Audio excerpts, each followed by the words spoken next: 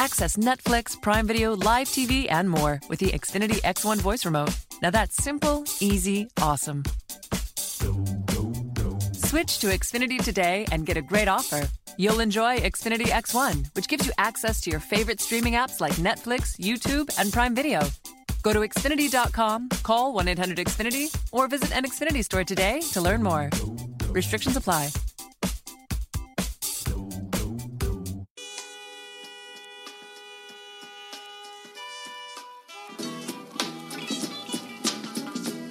And now for an inside look at college sports with the men in the know, JC and Morgan.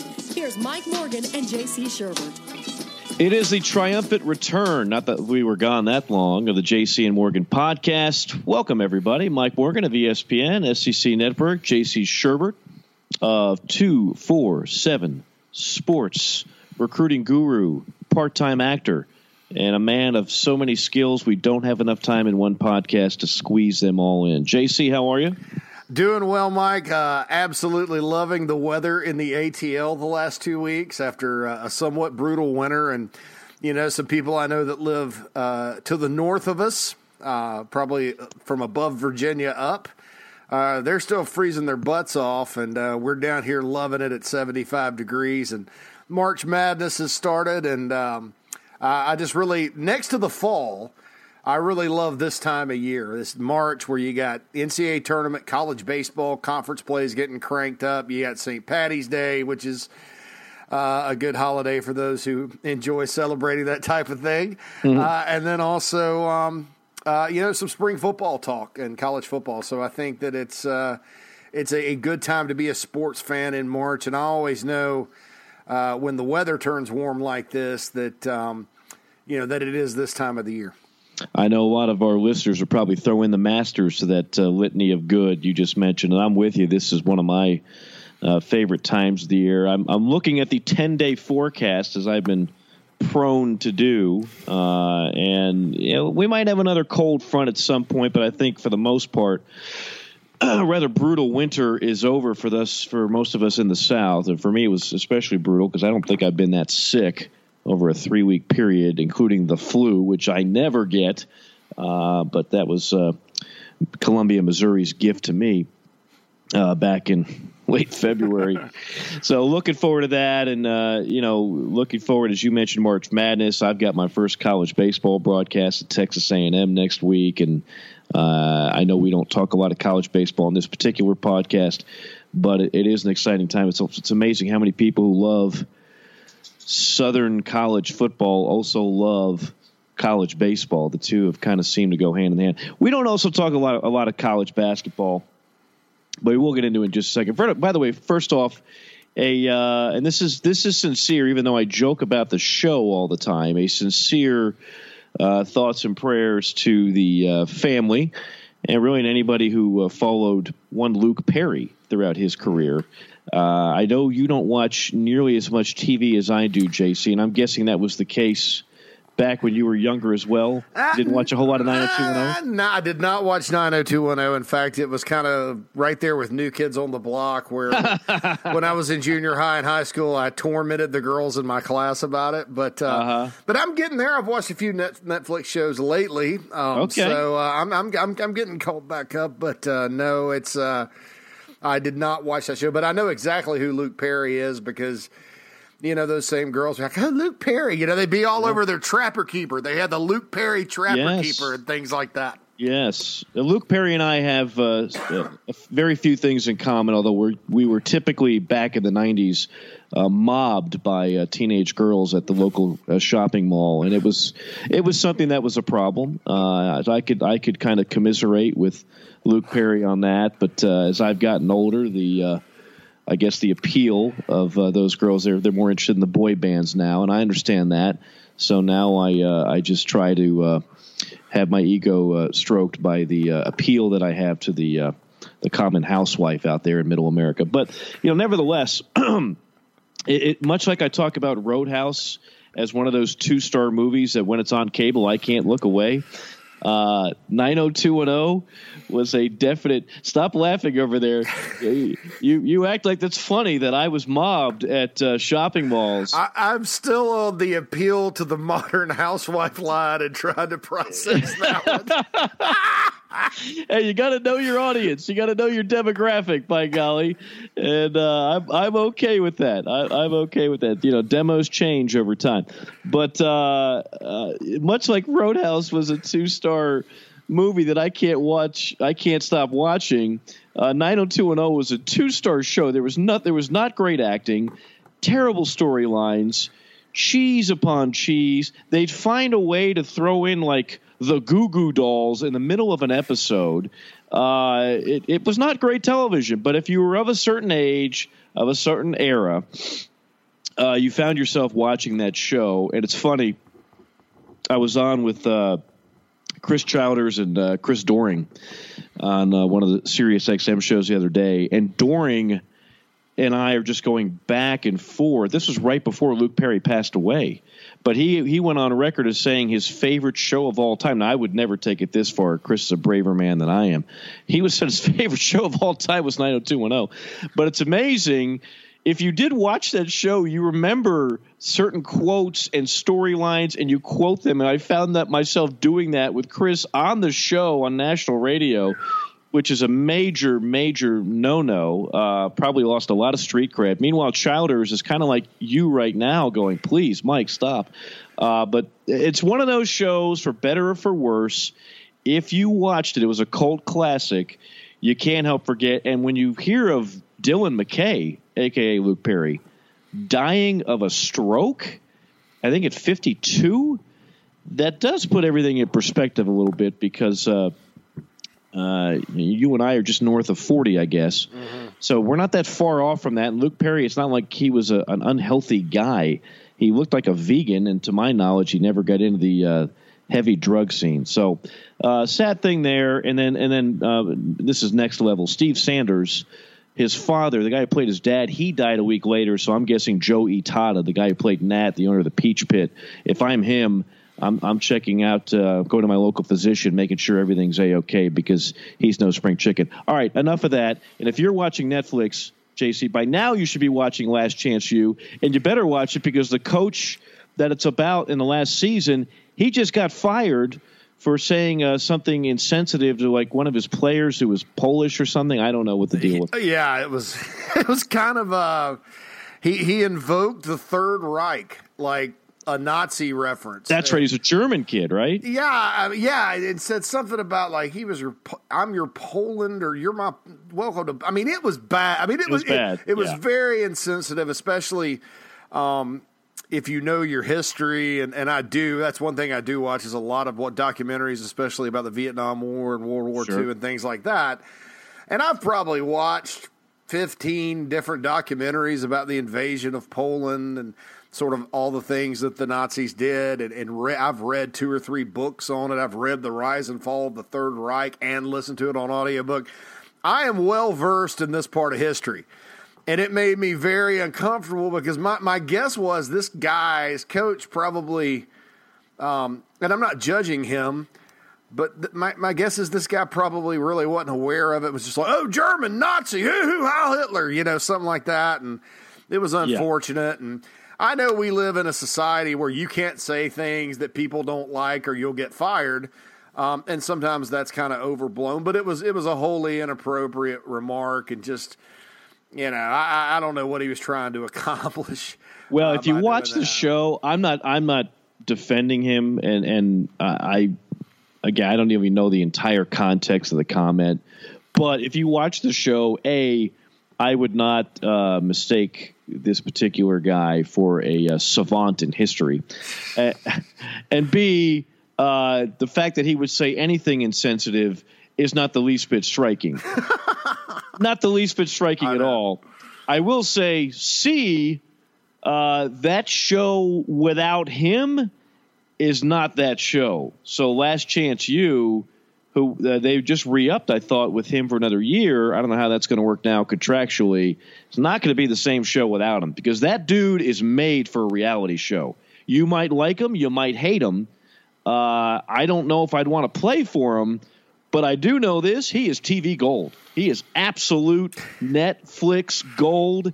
And that show without him, good luck finding the next guy because it's not going to be quite the same. Okay, so as I said at the top, as we're all over the map here already in the first 5 minutes, we don't talk a ton of college basketball. With March Madness, that might change a little bit. You know, the design of this podcast in general is to give you college football talk all year round and to give you your fix even in an off season, which is where we are now.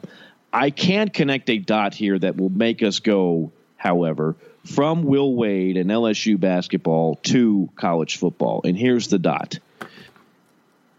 What's going on in college basketball? And I've heard so much disinformation on this whole thing.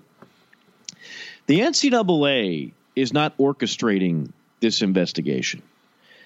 The FBI wiretap was not initially done in order to find out college basketball players who was getting paid by what coach. That the FBI has entirely more important things to do with their time. However, this got caught in the crossfire. And once it got caught in the crossfire, it was only a matter of time before some of these things that certain coaches did or said would be made public. And that is the case in Will Wade. And unlike so many other head coaches in college basketball and football, when there is money that changes hands, if you believe everything that you read and hear about this, you're not the one on the phone. That's what assistants are for. That's what middlemen are for. In this case, again, if it all turns out to be true, it's Will Wade, the head coach. That's a no-no. Now you have no guy to kind of fall on the sword. The only person that's unfortunately going to fall on the sword is Will Wade. And I say unfortunately, by the way, I've broadcasted 6 or 7 Will Wade games. I'll be honest with you, I like Will Wade. I like a lot of things about Will Wade. And this is not just some guy who knows how to get recruits. This guy's a hell of a coach. And I think LSU was on its way up, not just because of Javonte Smart. LSU would have competed for the SEC if Javonte Smart was never in purple and gold, I can promise you. Yeah, Walters is unbelievable. Waters. Is it Waters? Walters, the point guard, whoever that is. Yeah. Waters is the point guard. Reed is the big man. Yeah. Skylar Mays, who I doubt anybody offered $20 at a high school, is a 4.0 student, a pre-med kid who is their starting 2 guard, and at times he's the best player. So it's Tremont Waters, it's Skylar Mays, it's Naz Reid, and it's a bunch of Louisiana kids. And Javonte Smart is a Baton Rouge kid. And where do Baton Rouge kids typically want to go to school, JC? LSU. So typically you don't have to pay these kids to stay and to go to LSU. Now, he was a highly touted recruit. And so I'm sure there were some other schools that made some offers. And you got to wonder if he's on a wiretap saying, golly, well, how much more do we have to give this kid? Guess what? That means other schools are making offers for the Baton Rouge kid. What's my point? My point is a couple of things. Number one, again, just so we're all clear here, the FBI didn't wake up one day and said, you know what we need to do? We need to clean up college basketball recruiting. That wasn't the source of this. I won't bore you with all the details, but go deeper and go next level into it. Like I said, college basketball got caught in the crossfire. Number two, college football better hope it never gets caught in the crossfire. Because if you're naive enough to think that this is just a college basketball issue, extra benefits being provided to high school recruits in order to allure them to one specific school, you are living in a fantasy land, an absolute fantasy land. And I keep hearing, JC, if there's anything good about this, college basketball will hopefully get cleaned up. I mean, it's so dirty, it's so this, so that. Okay, fine. What do you think college football is? What do you think college football is? Because for the most part, college football is a bigger cash cow than college basketball on so many campuses. College football is the more popular of the two. Now, there are exceptions. And in many cases, basketball is not number 2. It's 1A, 1B. But for the most part, you take your major college programs, football is numero uno. So if there's going to be the temptation to have some illegal benefits to make sure your recruiting class is better than it was before, and it's going to be better to get your team to a new destination like the playoff, let's just say, that's going to be a higher temptation in football than it is in basketball for most programs. So I only just say be careful while you're piling on college basketball, because college football certainly, it's not just SMU in the 80s. College football for a long, long time, there's been known to have, and it's not just Hugh Freeze at Ole Miss. Some are just more brazen than others. Some are just more, quite frankly, stupid the way they cheat than others. But you're never going to convince me that college football kids aren't getting paid as well. Yeah, I mean, here's why I think there's 2 reasons that basketball, I think, has gotten the spotlight on it. First and foremost, with a very good basketball player, the stakes are much higher, and I'll tell you why. Number one, in college football recruiting, Mike, you'll have a top 100. You'll have, 35-star guys. Out of those 35-star guys, 15 are drafted in the first 3 rounds. The guaranteed money isn't there for the sport. So a lot of these guys, you're not necessarily, if you're a person that wants to be involved, like a middleman, you may or may not get paid. Even if the guy gets to the NFL, there's not the guaranteed money, nor is there the guarantee that said player is going to be a multimillionaire in a couple of years. So there's more incentive for hangers-on or middlemen or people, street agents, people call them, to get involved and drive up the price for a talented basketball player than there is for a football player, because it is a better investment of time. Then you look at the fact, like, okay, what's his name? Meta World Peace used to be Ron Artest. Sure. I think he was the 13th guy at the end of the Lakers bench a couple of years ago, and he made $13 million guaranteed going through an NBA season. $13 million. $13 million. The money in basketball is insane. And so the stakes are a little higher. And then when you look at the nation's top basketball players, because of the one and done rule, they're 18 months away from getting paid all that money. In football, you got to go through 2-3 years, maybe 4 in some cases. You may get hurt. I mean, there's all kinds of things that could happen. Like a Zion Williamson, heck, he's going to be very, very rich very, very soon. And it wasn't that long ago. He was in high school.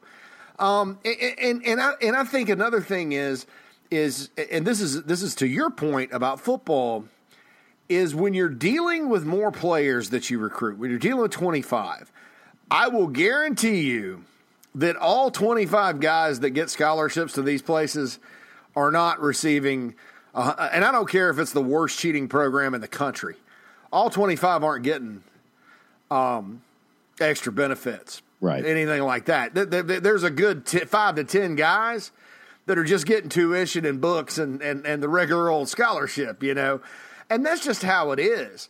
And so, whereas in basketball, if you have a 3-person class and the 3 players are really, really good, chances are, and I'm not saying it's universal or accusing any specific school, but chances are all 3 of those guys, it's like blue chips. We've seen blue chips with Nick Nolte, haven't we? Oh, yeah. It's like blue chips, and all 3 of those guys got paid, and so I think that, unfortunately for basketball, because there's less players, the stakes are higher, and the money, the return on your time that you spend or meddling in people's lives and influencing decisions or whatever, there's more of an immediate payoff because of the one-and-done rule. I think that the spotlight, even before the FBI investigation, on the individual players is greater in basketball simply because there just aren't that many. I mean, you sign 25 guys a year in football, Mike, you only have 13 total basketball scholarships.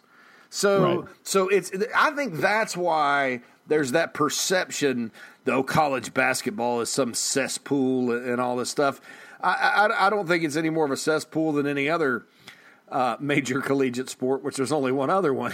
But I just think that because it's a smaller pool of people we're talking about, the money is greater and the time frame is shorter, that the spotlight is bigger on the basketball guys. And that's that. I think there's no question you're right about that. And like you said, all it takes is a couple of guys to change a program. I mean, LSU's been irrelevant for a while now. They had one marquee guy in Ben Simmons, and that team actually had a couple guys that were top 100 recruits, not just Ben Simmons, and they managed to qualify for an NIT, which they didn't even go to because Ben didn't want to play in it, and Johnny Jones was well on his way to getting fired, and the rest is that whole thing just turned into a debacle.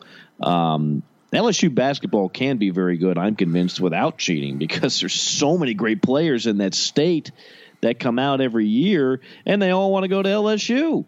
I mean, there is no competing university. It's not like Florida, where you got Florida State, Miami. It's not like South Carolina, where you got the Gamecocks and the Clemson Tigers. It's not like Alabama, when you got Auburn and Alabama. It's not like Mississippi, where you got Ole Miss, Mississippi State. It's just LSU. With all due respect to UNO and Southern and whatever other school, Louisiana Tech, Louisiana Monroe. How could you forget Tulane, man? Well, Tulane practically had a bake sale to keep their football program alive 10 years ago. Yeah. I mean, it's basically a one-trick pony. It's a state that produces so much elite football and basketball talent. But in this day and age, the thing you always hear about basketball, we all know about AAU. And AAU is surrounded by some corrupt SOBs, whether it's the coaches or the handlers and all these elite kids playing AAU. Well, what is football now turning into? They're all playing the 7-on-7, right? I mean, they're all playing on some kind of organized league, which has I'm sure some rather corrupt individuals surrounding it, right? I mean, this is not an ivory soap clean sport either, is what I'm saying. No, yeah, and look, I'll say this about 7-on-7 coaches, and I'm sure the same thing's true in AAU basketball. There's some guys that do things the right way, and there's some guys that don't. Mm-hmm. I think that 7-on-7, the difference is that okay, you're a talented football player. Your 7-on-7 coach coaches you in the summer. It's backyard football. It's not real. You still need your high school team, high school program, right, to make it. Because otherwise, if you don't have the high school program, you cannot play the sport. Now, some idiots are out there and they say, well, one day it's just going to be all 7-on-7 on the high school level, and we'll just do this. And I'm like, no, that's dumb. That's not football. You're going to have a bunch of guys that can't play dead in a movie that are really good in their underwear, coming to college programs, and somebody somewhere will find some way to play football in pads, and then those are the guys that will get the opportunities. People don't understand that. Now, basketball is different, because in basketball, you literally don't have to play high school basketball. Right. Because sure, you get coached better with your high school team and all that, and that's important.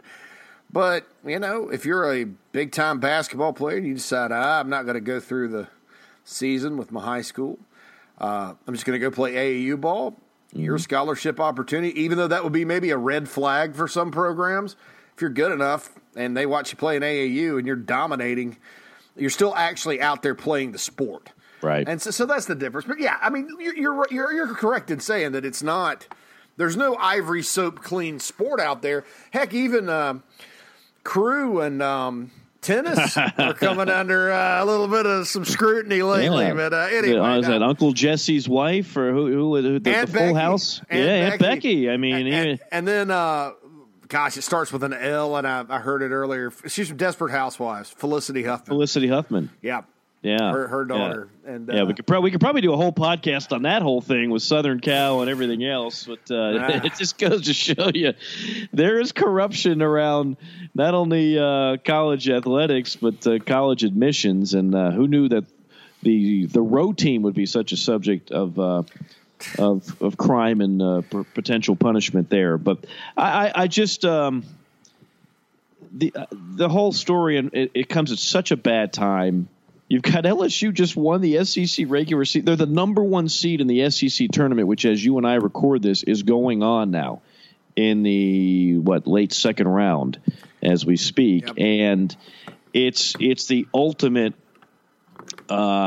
just kind of nebulous cloud over the team every game they play. Javonte Smart is not going to play, and Will Wade is not coaching. And, of course, a guy that I work with from time to time, and a friend of mine, Dane Bradshaw, he did that.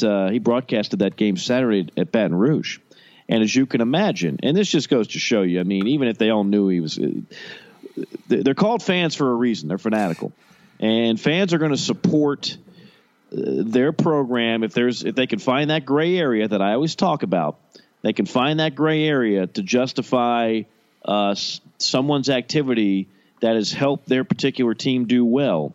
I mean, I think there's a lot of Florida State fans, for example, that when the whole Jameis Winston thing was going on, had to really have a kind of look in the mirror and go, oh, God, do I really want to support this guy? Because he kind of seems like a bad dude. But he did win us a national championship and a Heisman Trophy. I just think that your average fan battles that kind of stuff. But here's where I do understand where LSU fans are coming from, and apparently this was the cry from above at the old PMAC, Pete Maravich Assembly Center, on Saturday while they were clinching the SEC. And that is this, JC. If you've got an ineligible player, okay, so let's say they find Javonte Smart got illegal benefits, and so therefore every game he participated in is a forfeit, and therefore LSU is obviously ineligible for not just an SEC championship, but also the NCAA tournament. Well, then what's the point of suspending him now? In other words, if you still believe like you have a glimmer of hope, why not just keep him on the floor? Why not just keep playing, keep Will Wade on the sideline? Because if, in fact, all this is true, your whole season's bygone. It's over anyway.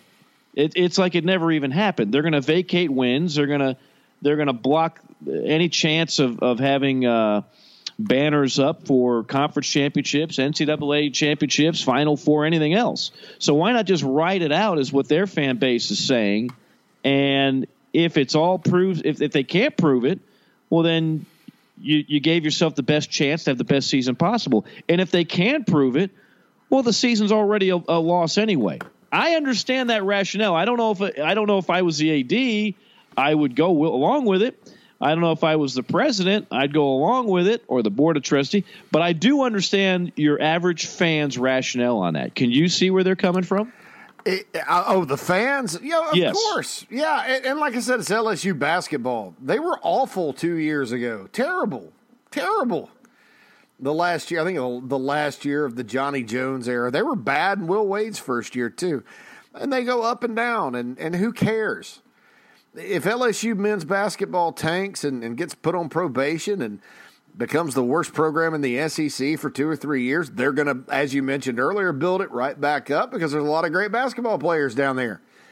And it's a program just like every other SEC program outside of Florida and Kentucky. They go up, they go down. They go up, they go down. They go up. I mean, it's a roller coaster. So nothing changes. If you're a fan, this is your year to be up. You won the SEC championship. You have a chance to get to the Final Four. You have a really good team. And I'm with you. Will Wade is a very good coach. You got 2 guys in the SEC that are these young hotshot recruiters. 3 if you add Mike White for Florida, but I'm going to go with 2. You got 1 guy at LSU in his second year that's won a title already, that can coach and can recruit. You got another guy, call him the Clapper, up at Vanderbilt. He just claps, and he just went 0-19 with a really good team in the league. So, we wonder sometimes around the league why our teams go up and down and things like that. It's because a lot of times, the recruiting doesn't equal the coaching or vice versa, et cetera, et cetera. That's not the case at LSU. Jess, it's happening. Whoa, Tina, what are you doing in my car? Space is here now. No closet will be left behind. Did you say closet? Yes, the Container Store custom closets are up to 25% off. It doesn't matter the size or shape. Space is coming to them all. You're not serious. Space isn't a joke, Jess. How long do we have? Through October 13th. All right, buckle up. The Container Store custom closet sale is here with up to 25% off all systems, including Alpha. The Container Store, where space comes from. Are you hungry for the usual today? Or are you ready to spice things up with the new Nashville Hot Brisket from Firehouse Subs? We're kicking up our slow-smoked beef brisket with Nashville Hot Seasoning. It's topped with melted pepper jack and our sweet and tangy slaw, served piping hot on a toasted cornbread roll. Yeah, a cornbread roll. Save time. Order your new Nashville Hot Brisket on the Firehouse Subs app today. Firehouse Subs. Enjoy more subs. Save more lives. Participating locations, limited time only. Right now. And you have a drop-off. Like if Bryce Drew came out for warm-ups and Vandy sent Bryce Drew to the locker room and they just kind of coached themselves, it wouldn't matter. But Will Wade can coach. So you sideline him and you take away Smart, that's going to hurt. And so if I'm a fan, I'm sitting there going, why are you doing this? Because really, if there's something wrong, it's not going to matter anyway. But here's kind of LSU's standpoint of it, the administration. Number one, Will Wade lawyered up. And Will Wade would not discuss the wiretap with anyone, the NCAA or LSU. He said, I'm just going to exercise my right not to engage in a discussion on it. And they're like, well, you're suspended. LSU released a statement today after Will Wade released a statement that says I should be able to coach. LSU releases a statement and says, we just want to hear that you didn't do it or that you had no knowledge of it. And you haven't told us that yet. And the reason why is this is not an NCAA deal. This is an FBI deal. And there are process crimes. Anybody that's been watching the investigation into the Russian meddling in the 2016 election knows that term very well. They can come back and put you in not only in coaching jeopardy, in NCAA jeopardy, but legal jeopardy. So his attorney was like, no, don't you say a word. Don't say anything. And so LSU was like, fine, you're suspended. Now, why aren't they just backing Will Wade 100% in the so they can go win or whatever and just say, come at me, NCAA. Come at me, bro. I think it's because when you invite NCAA investigators onto your campus, okay, they come to investigate a certain sport. That's true. But while they're there, they also can check into other things. And like I said, I'm not Ed Orgeron. I like him. I think he's a great recruiter. I've never heard anything below board about the LSU football program, anything like that. Nor have I heard anything below board about Paul Mainieri and his baseball program. But if you have a flashlight and you look hard enough, you can find a cockroach just about anywhere. And you don't want the NCAA on your campus shining a big old bright spotlight up the, lower nether region of your athletic program, and it may be bleeding over into other sports because, the NCAA is not like the FBI. They don't have wiretaps. They operate on like rumors and anonymous reports and, okay, so what's to keep if you got a bunch of NCAA investigators there, digging into your basketball program, what's to keep a rival school from sending an anonymous tip and saying, hey, I heard this linebacker got a new car. Well, that's pretty common. Kids get new cars in all different ways. But do you really, really want the NCAA going through your roster and checking off everybody's car and asking where they got it? Because somebody somewhere, even if you didn't know about it, went to some dealership and got a deal because of who they were, and that's an extra benefit. And I just don't think, LSU, like you said, Mike, it should be one of the better basketball programs in the league on an annual basis. It's not. Dale Brown had success with the Final Four. Blah. John Brady goes up. He has a Final Four team, then back down. They're up and down just like everybody else. And I just don't think that, even though I think Will Wade could coach at LSU I think he's a lot like a Billy Donovan type of guy that could end up being there for 10 years and winning national championships. I don't think that they're willing to sacrifice a massive, scandalous investigation on their campus that could potentially impact their entire athletic department, to save this particular season as good as it may be. Well, it certainly appears that way. And I do think he was on his way. He was on his way to building something that wasn't just going to be kind of a 1-year wonder or a 2-year wonder. I think LSU fans, I will say this.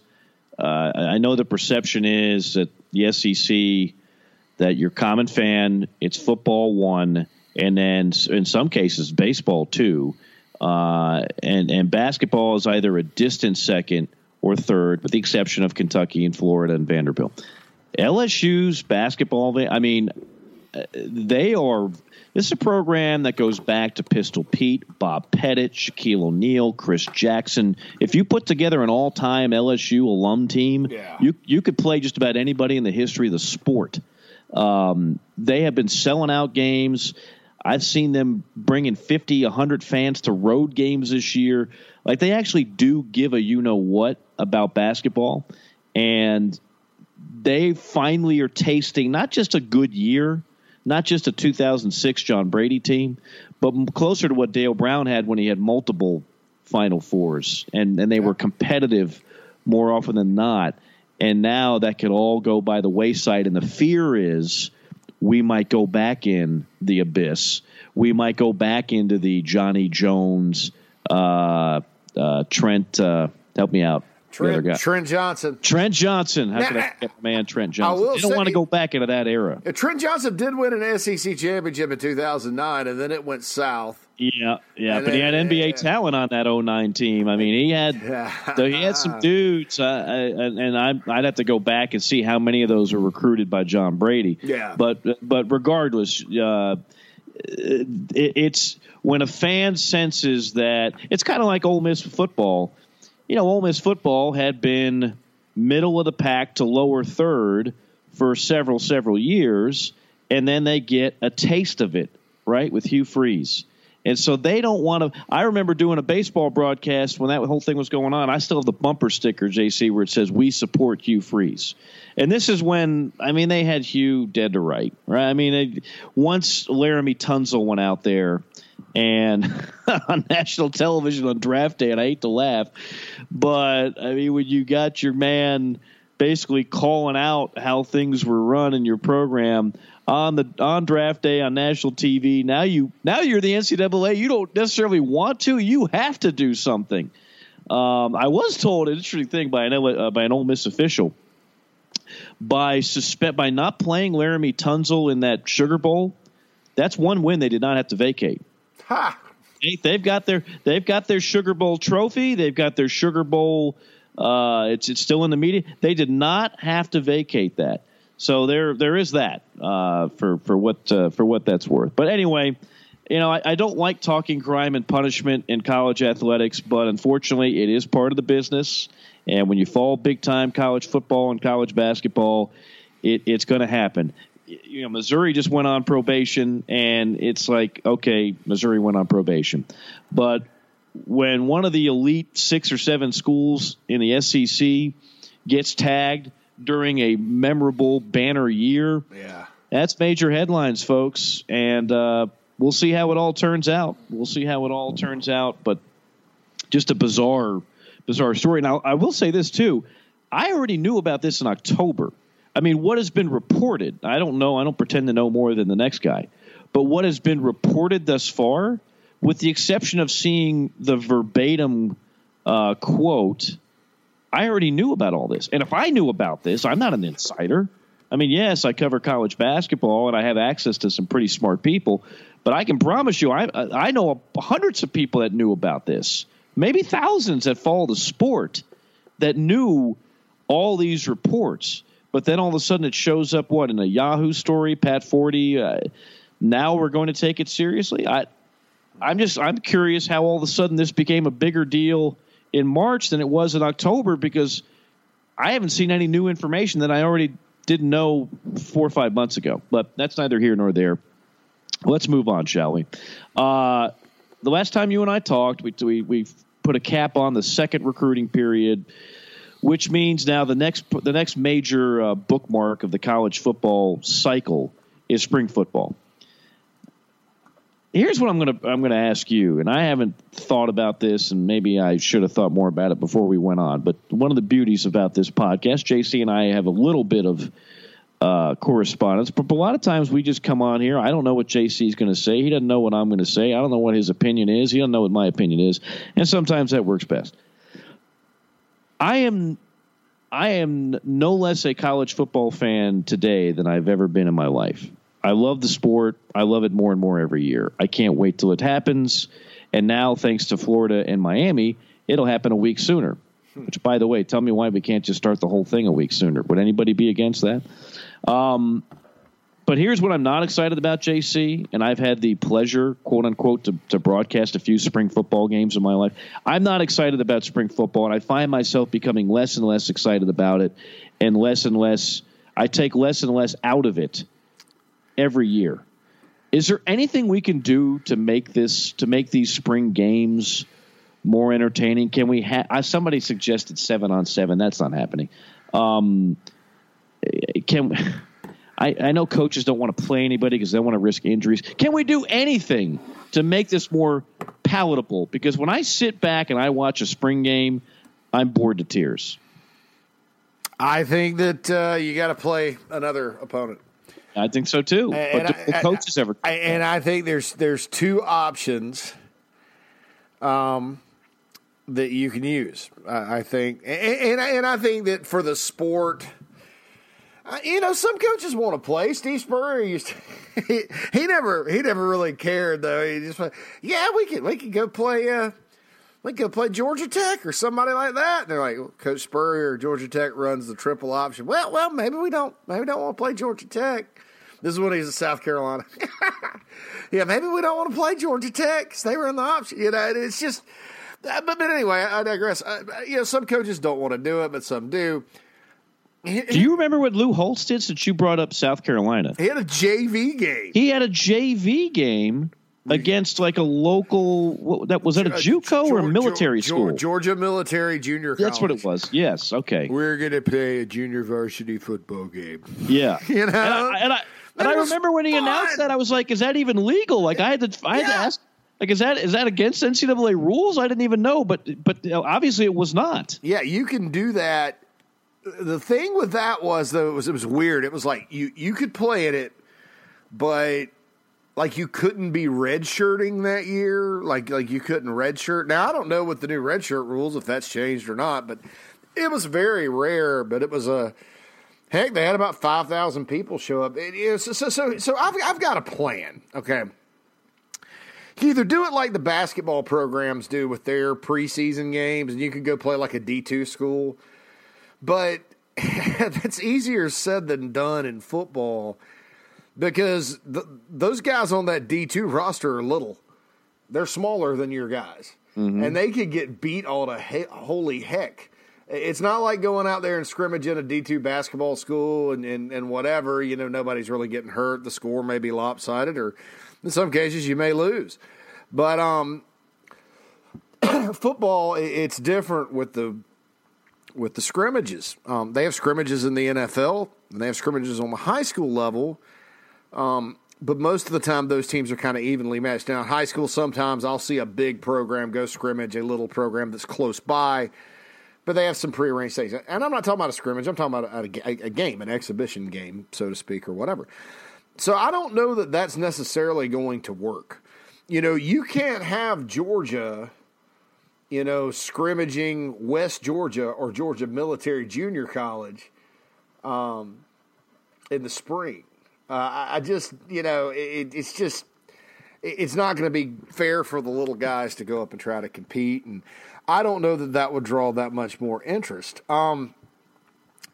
Here's what I propose. The AAF, and some people don't like it, but it's actually one of the more popular spring football leagues that has been playing. I think they timed it right and put it in the right cities. I think the AAF is going to stay for a while, and I think it's going to make spring football a little more popular. Like, people are going to get used to watching football games during the spring, which is fine because that would make this month even freaking better. All right, so colleges should play a spring game against another opponent. Now, how do you want to count that towards the next season? I don't know. Maybe you use it as a tiebreaker. Maybe you use it as, something else. I don't know. Kind of like the World Series home field advantage is determined by the winner of the All-Star game. I don't know. Something like that. Maybe you put it on the overall record. I don't know. I don't know how you necessarily count it, but I do think and maybe it doesn't count. Maybe it's just an exhibition. But people keep saying bowl games are nothing but an exhibition. Okay, well, obviously, those are made-for-TV events, as we've discussed. I don't see anybody being very proactive to kind of save the bowl season. It's all about expanding the playoff. Playoff will expand at some point, and then that's going to minimize the bowl season even more. Well, these guys that shake hands and kiss babies, the bowl reps, and the cities and the committees that put these things together, and I know half of them are owned by ESPN, and I know they would come to the table. Why don't we just play spring games in bowls? And hear me out. So there's no playoff or anything. So you're Alabama, right? Okay, so you played Oklahoma and Clemson. Excuse me. Maybe you go play Notre Dame somewhere. And maybe the major bowls aren't a part of it. Maybe it's, down in Montgomery or Mobile, or maybe it's, in Nashville at the Music City Bowl or something like that. Clemson maybe plays Oklahoma. And you're kind of matched up, sort of like the NFL does it with a team that had similar success a year ago. And then it's a spring showcase. Do you not think fans would gobble up tickets in the thousands to go to Nashville, Tennessee to watch the Crimson Tide play the Fighting Irish, Mike? I think they would. And I think our friends at ESPN would love to televise it. Well, those 2 points are absolutely right. And everybody plays one, You want me to be the, what's the character on Family Guy? Binghamton Buzzkill? Go ahead. All right, so I'm going to be Binghamton Buzzkill. You will never get coaches to go for that because we're still talking about a collision sport, and coaches are hired and fired based on nothing that goes on in the spring, but everything that goes on in the fall. And if they think there's a 1% chance of one of their key players going down because of a contact collision situation in a meaningless quote-unquote game in the spring, they'll never forgive themselves. So I can't see coaches going for it. That's why I think it needs to count for something. Okay. Maybe it counts on the overall record for the next year. But then you'd have coaches getting fired after the spring game. Could you imagine? So who would Auburn would probably play somebody like NC State and probably be like maybe over here in Atlanta or in Jacksonville or something. Let's give it to the Camellia Bowl down at Montgomery. Okay, so NC State comes down to Auburn, and Auburn's ready to roll because they beat the crap out of Purdue. But, in the spring, they don't have all their guys or whatever, and NC State beats them in front of 50,000 in Montgomery. And Gus Malzahn gets fired the next day. That's something coaches would think about. I mean, seriously. There was no question. I mean, if there was something writing on it. By the way, the character I'm looking for is Buzz Killington. So I've officially morphed into that guy. I am the get off my lawn Buzz Killington character here on the JC and Morgan podcast because I love the idea in terms of if it happened. Would I be excited about it? Yes. Would the fans be excited about it? Yes. Would ESPN be excited about it? Hell yes. You know how hard it is to make a 2-hour glorified scrimmage, a.k.a. a spring game, look like on TV? It's not a fun broadcast, I can tell you. And it's not easy to make it good television. Everybody would love that, except for the coaches and potentially the players, because I don't know if the players want to give max effort in the spring either. But barring that, let's just say that plan, and it takes sometimes a radical mind to make a radical improvement to our society. Barring that plan ever happening in the near future, is there anything else we can do to make this worth being? Like, you have to cover it for your website. In addition to the many things that JC does for 24/7 Sports and otherwise, you can check out thebigspur.com. So when you're covering the South Carolina, and I get covering spring practice, it gives you an excuse to talk about the depth chart, the 2 deep, who's battling for what spot, what early enrollee looks like he can play right away as a freshman. I get it. But when you have to actually cover the spring game and you digest 2 hours of guys not giving max effort on the line of scrimmage, quarterbacks who don't have to be worried about getting hit, receivers that don't want to go over the middle, safeties that don't want to hit anybody that does go over the middle, running backs that are not really facing live ammo, so to speak. How do you really turn that into something relevant? Because we all know the stories of, I don't care who your school is, you read the box score the next day, and you see some guy that like caught 15 passes, and you're like, wow, maybe and then it turns out he's like 7th string. So how do you make this relevant to, say, your people that will be waiting to see what JC says about the spring game? That's tough. It's because at South Carolina, Muschamp's a little different than Spurrier. Spurrier used to open every spring practice the whole time. And from a coverage standpoint, that was tough because you had to go sit out there every day. And it wasn't exciting. Muschamp's a little different. It's more structured in terms of you can only come in this amount of time, that amount of time. And, they don't – I think from – nobody's really given anything away as far as depth chart and stuff like that. And so I don't know. I mean, you have to cover it because that's what your subscribers and readers want. But I don't know that there's any valuable information that you gather at a program that goes through spring practice. I think some schools have used spring games as recruiting tools, Alabama and Georgia in particular, by getting massive crowds there. And, they show up this for a scrimmage. Think about how much they're going to support you when you're here, you know? That's become the new one, yeah. They got 90,000 at their spring game. They love football more than you do because you only got 42,000. No, they just got nothing better to do on a Saturday. It's interesting to see kind of. I think that's one of those trends that never really caught on. I think it caught on at Georgia because Georgia's trying to catch Bama, and I think that's just about the extent of it. Nebraska does well at spring games, too. Hadn't exactly helped their success. Yeah, Clemson coming off a national championship, I think got 60,000 in Death Valley, which is a good crowd for their spring game. But in the state of South Carolina, usually those two spring games are right around the Masters, and there's nice beaches and the weather's warm, and so there's college baseball, so it's kind of tough. But you mentioned 7-on-7, and I do think that fans would have interest if you did a 7-on-7 scrimmage against another team, and in that case you could play like. If you're Georgia, you can play Georgia State or whoever. The problem, again, is going to be the coaches because anything you keep score with and you lose, that's going to be, if you're on the hot seat, another, ember on the fire, so to speak.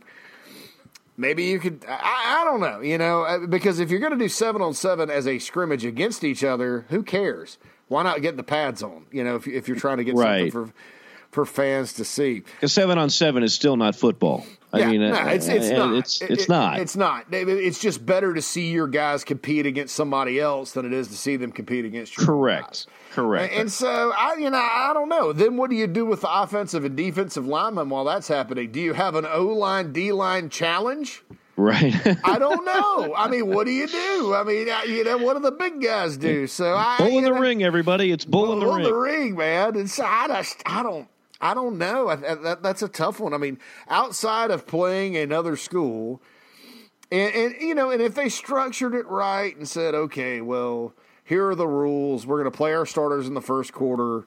You cannot play your starters past the first quarter if you're playing a D2 school and all that. Maybe you could play somebody else. But even then, Mike, if you're Alabama and you're playing Alabama State or whoever in a scrimmage, Samford or whoever, and Samford's down there playing the mighty Crimson Tide at Bryant-Denny Stadium, and it gets to be the second quarter, and Samford's starters are in, and your third team's in, and you have a third-team guy that's going to be a first-team guy in the fall. He's just third team right now because he's a freshman. And he takes a tall sweep and goes around the end, and then this overachieving Rudy linebacker from Samford comes charging in and takes his knee out. That's where it all. It's all fun and games until that happens. Right. So I think even if your third stringers are getting shown up a little bit by the FCS Division II first teamers, like okay, this happens in basketball all the time. That off season, one team will quote unquote scrimmage another, and it's not supposed to be public knowledge who won. But everybody knows, and it's not a big secret, and so sometimes like the much better team will lose, and it doesn't count, so who cares? And in this particular case, I'd rather see if I'm a fan of a particular school, I'd rather see that school go up and maybe not look great when the third stringers are in there, but still I'm playing against somebody with a different uniform where we're not roommates in the athletic dorm when we get done here. So we do take it a little bit seriously. There is a little bit of hitting going on. There is a little bit of strategy going on. I'd rather have that and lose 38-36 than have the blue beat the white 21-19, and and it's just non-contact and just blah. It's bad. It used to be a little bit better. I think coaches back in the old days when the players had hair on their chest, it used to be where coaches looked at spring games not as a spectacle because they were not televised, and you'd be lucky to get 10,000 people to show up, but they looked at it as a true way to get your team ready. Like, okay, I want to see how these guys react with, again, real ammo, and let me figure out who's going to beat out who at this spot. Let me see how this play works versus that play. There used to be more of that. If you go back to the early 90s, I think there was more of that. Now now we are all about, let's just not get anybody hurt. Let's not show what we don't have to show. It's different. So spring games are not games. They're glorified scrimmages, and glorified might even be too complimentary of a word. So I will say this. There's one big storyline that we will, I think, look forward to nationally speaking as it pertains to spring football. And I'm going to tell you about it after I tell you about the great folks at BP Skinner Clothiers. Brent Skinner and company do an outstanding job making sure you look your very best. Go ahead and let them come to you. That's right. They'll provide you with a level of personalized service that has become rare today. That is why they offer to come to your house, your business, wherever it might be in the country. Brent is traveling the globe. I mean, he really does. He is not about just staying in an office or some swanky showroom. He'll go out wherever the business is, wherever people want to look their best at the right price.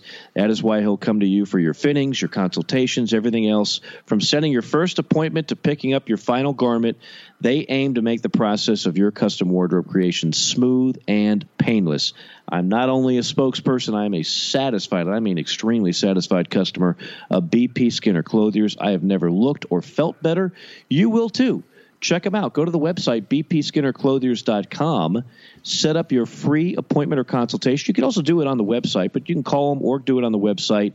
Have Brent come to you, and you will be very, very glad you did. The spring is coming up now.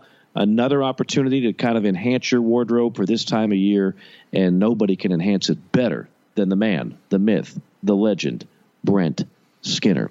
All right, JC, in the spring, as I mentioned, I don't want to be a total Buzz Killington. There are some interesting subjects that will be tackled, and you might not be able to see a whole lot or learn a whole lot as to what they're going to do in 2019 based on a spring game.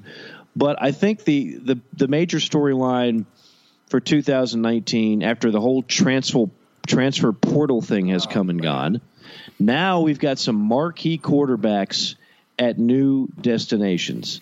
And I think that's going to be the biggest story. And I, quite frankly, I think it's going to be fun to see. I want to see Jalen Hurts at Oklahoma. I want to see Kelly Bryant at Missouri.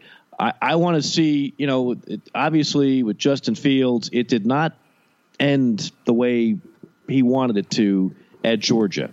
And I think some Georgia fans were a little taken back by the way he kind of walked out.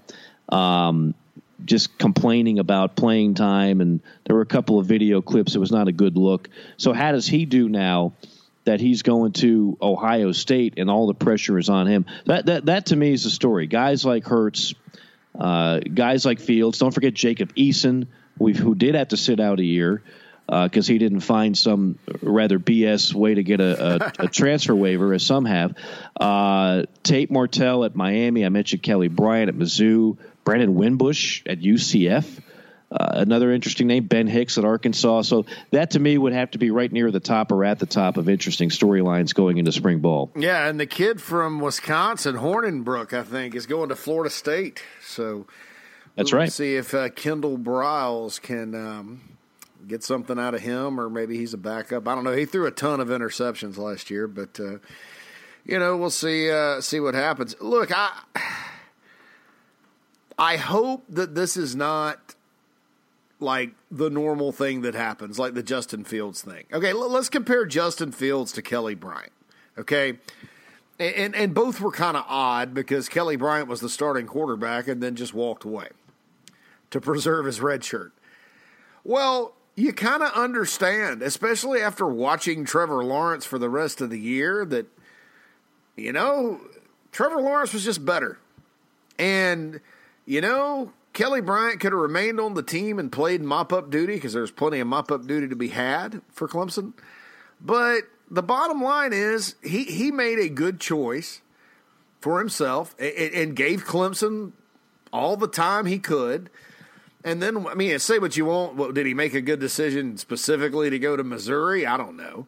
But, he got out and everybody was respectful. There was a little bit of criticism, et cetera. But, Kelly Bryant's going to play another year, and Clemson's got, one of the best quarterbacks in the country, if not the best. Jalen Hurts, I think, handled it the right way. And I think he made a good decision.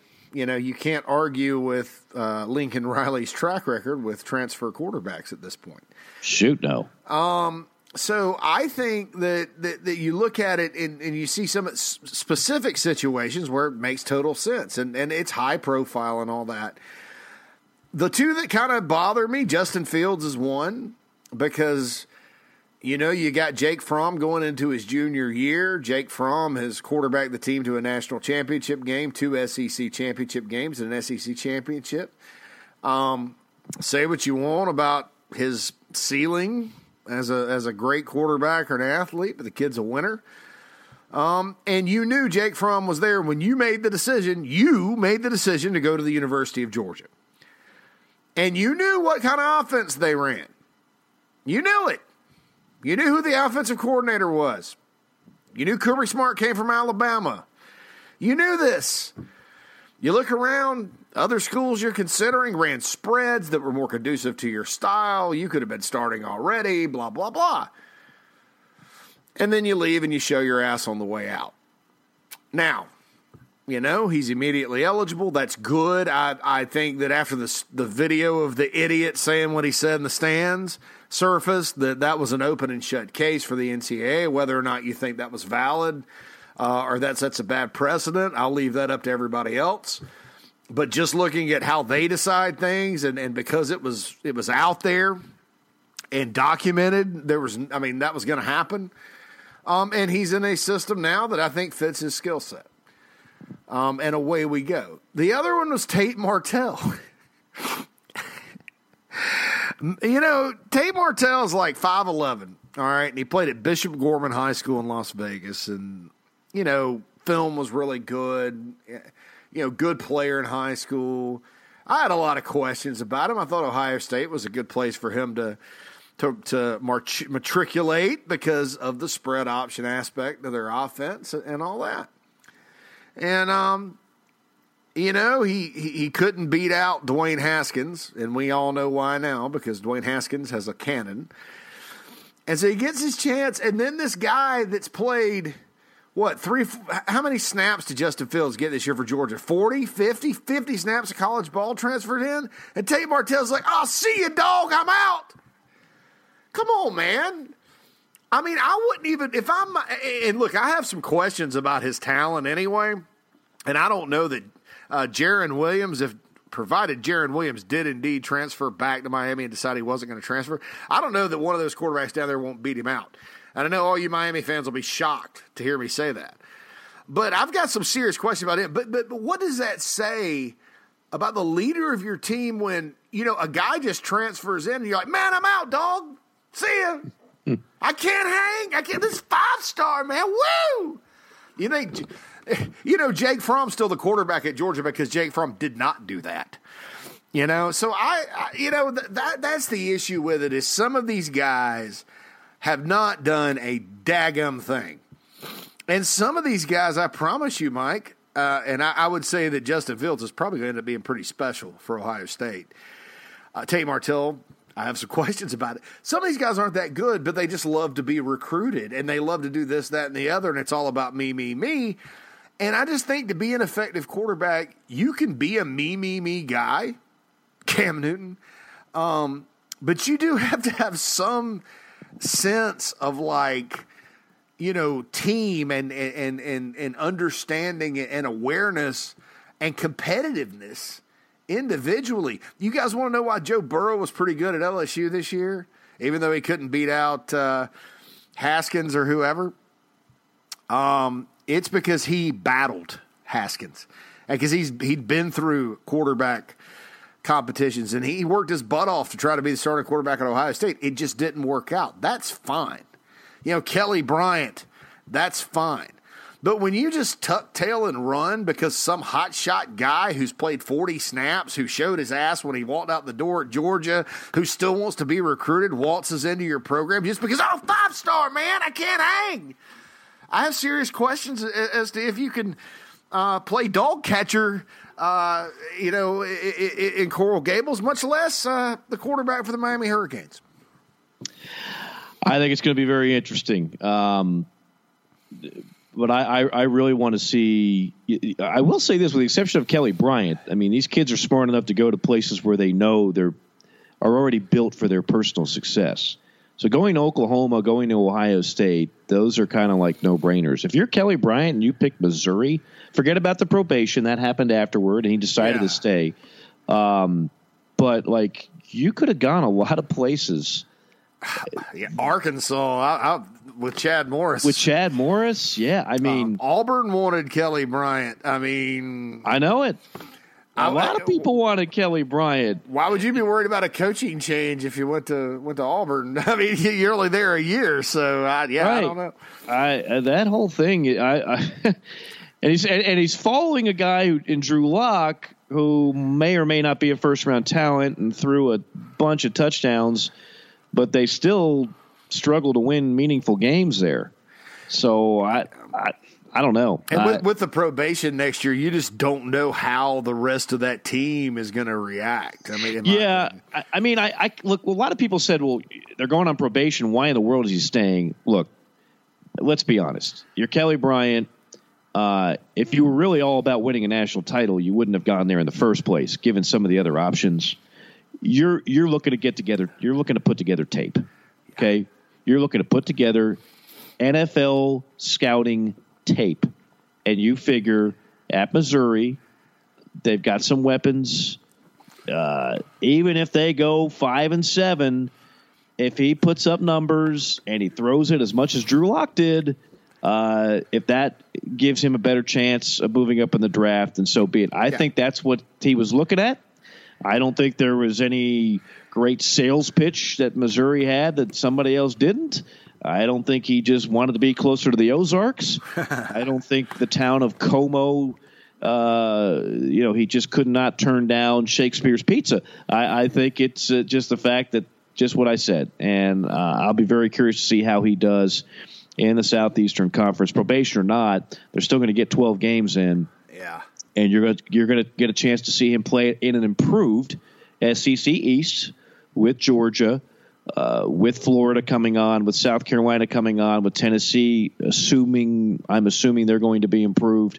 Kentucky might take a step back, but at least they're better than they were. And Vanderbilt's. So, it'll be curious. It'll be interesting to see. I think he will put together. Missouri does have a lot of talent coming back at tight end and receiver, and some starters back on the O-line. And I think Derek Dooley did an underrated job of play calling last year for them. And, quite frankly, Kelly Bryant does not have the arm Drew Lock did. No. But if you watch Kelly Bryant, he is a lot more consistent. If you watched what he did at Clemson, and he also can run a little bit, so right. It should be interesting. But yeah, look, Hurts made a great choice. I think Fields, I didn't like the way he handled it, but I think he made a great choice. So, sure, we'll see ultimately kind of what happens. Yeah, heck, if I'm a transfer quarterback, Oklahoma and Ohio State, they're near the top of my list. And what they've been able to do with transfers at Oklahoma the last few years. That's an easy sell. If you're Lincoln Riley, I'm like, you see those Heisman trophies? Yeah, those are my dudes. Those were transfers that I turned into Heisman Trophy winners and number 1 overall picks in the draft, which Kyler Murray could very well be the number 1 overall pick in the draft, falling another Oklahoma Sooner in Baker Mayfield. It's amazing they don't win national titles in Norman, Oklahoma, with that much talent, but they don't. Great offense, though. Great offense and a Big 12 defense. What are you going to say? I know we're running short on time. I know you've got a couple of stories. I'll just mention this one thing real quick, and if you have anything you want to close out with, feel free to do so. This is from our friends at Saturday Down South. Connor O'Gara. I don't know who he is, but I'm sure he's a fine gentleman. He lists, according to Bet Online, which pretty soon I'm convinced we're going to be able to legally gamble on college football just about everywhere in the continental United States. But these are over-under win totals. Alabama 11, Georgia 10.5, Florida 9, LSU 9, Auburn 8, Mississippi State 8, A&M 7.5, Tennessee 7. Now the Alabama one, that goes without saying. Georgia 10.5. Again, keep in mind they do have Notre Dame on that return game from a couple of years ago out of conference. Auburn, it's only fitting they'd be around 8 because they've become the most unpredictable team in a lot of ways under Gus Malzahn. They get Alabama and Georgia at home, but they travel to Florida, LSU, and Texas A&M with a neutral site matchup against Oregon. A&M at 7.5. Now, a lot of people, and I'm one of them, when I first saw that number, I said, wait, 7.5 A&M, shoot. After what they did last year and the quarterback coming back and Jimbo coming back, then look at their schedule. Alabama, Clemson, Georgia, LSU. Add in Mississippi State and Auburn. It's pretty brutal. Yeah, they've got the two SEC teams that play Clemson next year also play Alabama and Georgia. So South Carolina plays Georgia and Alabama and Clemson, and so does Texas A&M. Yeah. So all right, let's just for fun here. I'm going to let you go ahead and play along. Tennessee, over under 7. I'm going to go push. I think they'll win exactly 7 games. All right, I'm going to, even though against my better judgment, I'm going to allow you to say push on an over-under bet. All right. Texas A&M, you can't push on this one, 7.5. I think I'm going to go push, Mike. Yeah. I'm going to go under. I think the Aggies, even though they do have Mon coming back, the schedule's brutal, and they did have some personnel losses. They're going to be young in certain areas, so I'm going to say they're going to win right at 7. Okay. Auburn, 8. Oh, God, that's tough. It always is with Auburn, isn't it? I am going to go under, and Gus is fired. I don't want that to happen, though, Auburn fans, but I pick you. I say good things about you every preseason, and then you disappoint me. So I'm going to go the opposite way this offseason, and you'll probably win the national championship. Well, I'll tell you what. If they go under 8 wins, my over-under on Gus keeping his job is like 2%. Yeah, he's not. He was up there at the basketball tournament today. I saw that. Jumping up and clapping. Yeah, hey, good for him. Way to be supportive. Way to support the team. Bryce Drew came out there and said he was clapping wrong and had to coach him up a little bit. There you go. Taking a cheap shot at Bryce Drew. By the way, if Gus really wants to support the team, he'll go all David Putty and go body paint. Body paint, face paint, little Seinfeld reference. Georgia, 10.5 wins. I actually read a good Feldman was talking about this the other day about who Georgia has coming back, sort of, their personnel. And I'm gonna say they're going to go over. I think they'll win at least 11 games next year. It may just be 11. But, given the fact that they do have some more teams on their schedule this year they could lose to, but I'm going to say over for Georgia. DeAndre Swift. We might actually see a running back win the Heisman. If DeAndre can somehow get 25 touches a game, he's going to put up ridiculous numbers. Yeah, okay. That kid's from Philadelphia, Pennsylvania. Oh, I know it. Rocky's hometown. Yeah. Do you think he grew up a Georgia Bulldog fan? He grew up a Rocky fan. No, probably a Philadelphia. Kids in Philly, I used to go up there and interview recruits all the time. They're like, I like Rutgers because they come in here and they recruit me good. And I love Temple, but, man, I don't want to go there. And I really like Penn State. So they're kind of Penn State, but Philly's closer to Jersey, really, than it is to the rest of Pennsylvania in a lot of ways. So a lot of those kids are kind of Jersey guys, but Jersey folks love Rutgers, but they know how bad they are, so they don't go. But yeah, Swift was. I think Georgia was the team to beat for him really early, and it just never really was a question. So there was really no other second place. Ohio State was probably in on him or something like that. We're getting to the point. Todd Gurley is the highest paid running back in the NFL. When healthy, he's a stud with the Rams. Nick Chubb looked really good last year. A lot of people thought maybe he wasn't quick enough for the NFL. I think he proved them wrong last year with the Browns. Sony Michel, great postseason with the Patriots. And there's no question this kid, DeAndre Swift, is going to be in the NFL. I think after this coming year, I don't think there's any way he stays 4 years. We're going to get to the point where half the NFL running backs are from Georgia. Let me tell you why, Mike Morgan. It's because the University of Georgia is running back you, going all the way back to Herschel Walker and Lars Tate and Rodney Hampton and T.D. Terrell Davis and Garrison Hurst. Garrison's and he's down to the 15. And Georgia's running back university. I tell everybody this. They're like, why is Georgia getting signed these 7 or 8 running backs every year? He's never going to play. Why isn't he coming here? Why is he going to Georgia? Well, Georgia is playing running back at the University of Georgia is a Cadillac position in college football. It is. No offense to Alabama or any of these other schools that have had great running backs, but there has not been a year I can remember, blank, where Georgia was not really, really good at running back. Even like Danny Ware and Thomas Brown back at the beginning of the 2000s, they were winning divisions and SECs with those two guys. Those guys didn't have long NFL careers or anything. They were good, though.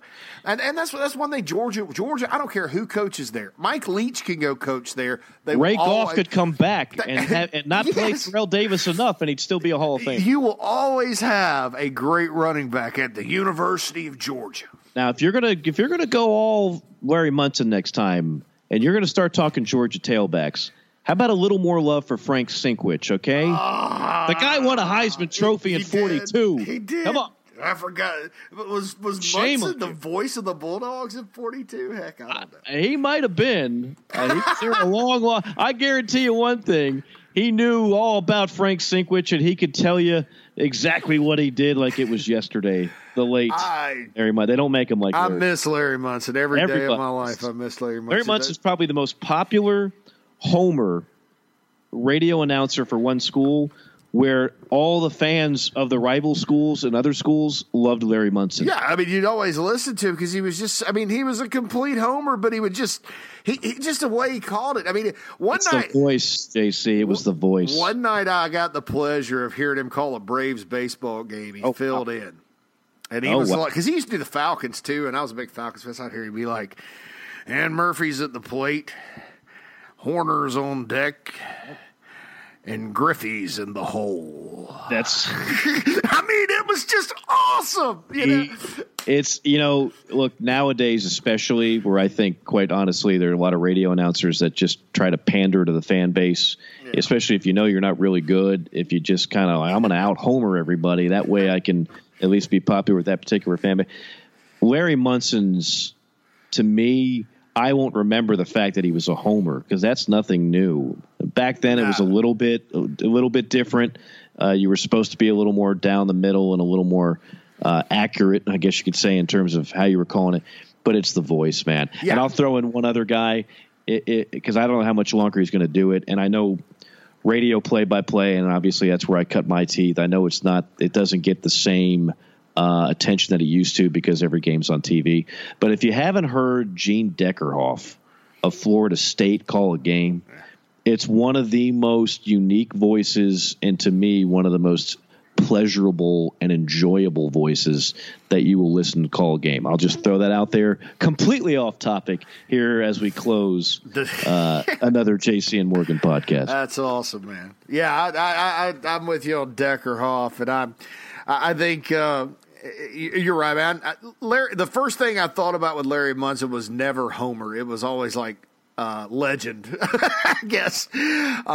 And I didn't grow up a Georgia fan, but when I lived in this state way back in the early 2000s, I lived in a town called Gainesville, and boy, Saturday afternoon you could be riding around, and that was really before every single game was on TV. When you'd be riding around on Saturday afternoon. Oh, there's no question. It was huge. People have their radios up. Yeah. I mean, you had to not only be good in terms of, things like your voice and things like people wanted to know you were passionate about the school, the team you were calling it for, but you had to be able to paint a picture. I mean, some of these guys now, that skill is not necessarily as necessary because the games are on TV. He's to the 55, the 60, the oh gosh! I don't know who that is, JC, but it sounds pretty awful. But I will say this too about Larry because I used to have him on my show whenever Georgia was playing South Carolina. But Larry, the definition of a homer sometimes is misused. Larry was as critical of Georgia as anybody. If the Dogs were not playing well, he'd tell you. See, he wasn't afraid. He didn't feel like he had to sugarcoat it. To me, a true homer, if you're a true homer, you're thinking like the fans are. You're not going to sit there if the team's playing like crap, going to sugarcoat it and tell you, oh, no, they're not playing like crap. They're really playing great. It's all the officials' fault. No. That's not a homer. That's just somebody distorting reality. So Larry, to his credit, I mean, it wasn't that often Georgia was bad during his reign, but when they were, he told you about it. He told you during the broadcast, and he would tell you if you got an interview with them. All right, JC, for those that have not already subscribed to this fine award-winning podcast, tell them how you do so. All right, you can go to, if you're an iPhone user, you can go to Apple Podcast, iTunes, and subscribe. It doesn't cost you anything. You just hit the button, and it'll send you a little note. Like every time we have a new episode, it'll say, JC and Morgan Podcast is ready to go. Not in that voice unless you set it to that.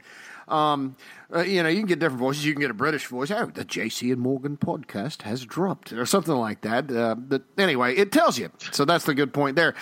I'm not a Droid user, never have been. I came over to iPhone. I am. So I have no idea what you people with the green text bubbles get if you subscribe on Google Play, but you can subscribe there as well. Yes, Google Play, Podcast Addict. There's something for you. Some of us Droid users, we're cool enough to do this too. Yeah, and then the Stitcher app is another podcasting app you can get it on, and all that good stuff. And plus, it's distributed all over 24/7 Sports as well. There you go. There you go. It won't be too long before we're distributing back to you fine folks with another podcast. But until then, for J.C. Sherbert, Mike Morgan saying so long for now. Thanks for tuning in to another J.C. and Morgan podcast.